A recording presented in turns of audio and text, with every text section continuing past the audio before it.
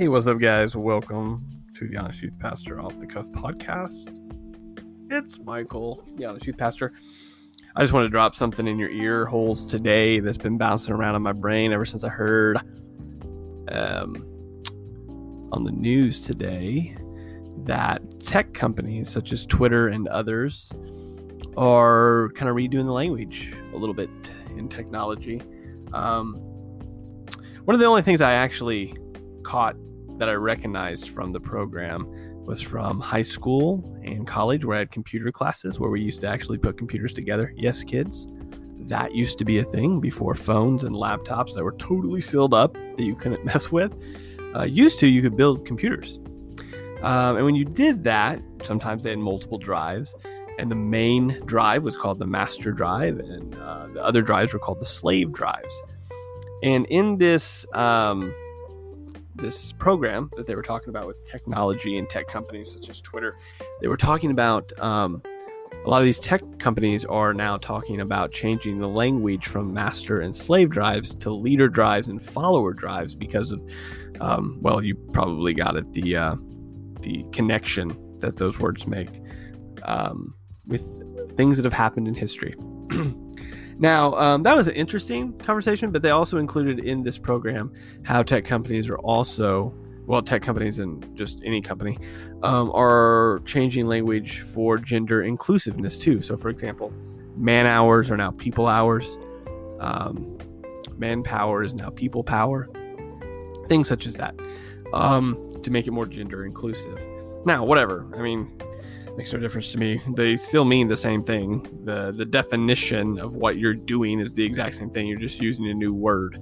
So it's whatever, I guess, to me. But where it does become interesting, I think, is when you connect it to the church. So what I mean by that is I think we've all seen that in 2020, major effects that are in culture then almost automatically affect church culture. I mean, pastors changed up their entire sermon series whenever COVID hit, and then whenever protests and riots started happening, like just jumping from one trend to the next in some cases. Not all cases. Thankfully, there were some faithful pastors that just preached the word regardless of what was happening. But in general, you saw a lot of jumping around. And I'm thinking, it's just a guess, I really hope I'm not right, but I think I'm going to probably be kind of right here, is that this change of language will also infiltrate the church. Now, in some regards, depending on what denomination you're a part of or what parachurch organization you're a part of, like, we've already done half the work for them in some cases, but the Bible uses gendered language on purpose, right? God creating them male and female, just as an example. And there's also, I don't know if you know this, an entire letter in the Bible called Philemon, about how a master should receive his slave back. There's actually lots of times where Paul writes to churches about how they should treat indentured servants or slaves or, everybody. But now, you could argue, and it has been argued, believe me, many, many times, that Paul was racist, perhaps, because he did not call for the end of slavery. In fact, up until now, the idea that the Bible is, a dangerous book, a book that promotes hate, has just been kind of like on the fringes. Like, only the extremist of extremes say that and believe it. And everybody else goes, you're kind of crazy. It's a holy text that the Christians believe in. Just let them have it. But if 2020 has taught us anything, it's that anything could happen. And with the current mode of culture, like the mood, everything that's happening, I do not think it is a far stretch for someone to say, hey, all these companies are changing their language and how they call things and how they define things to be more inclusive. The church should do that too. And when the church says, no, like the Bible says what the Bible says, wonder how that'll be handled. Like, how do you think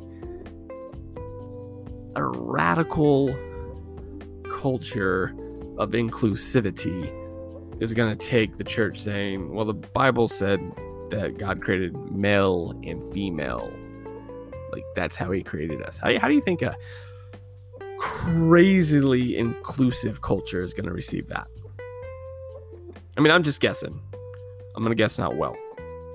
I'm going to guess that if it hasn't already been suggested, it will be suggested that the book of Philemon was taken out of the Bible. I mean, it could be more extreme than that.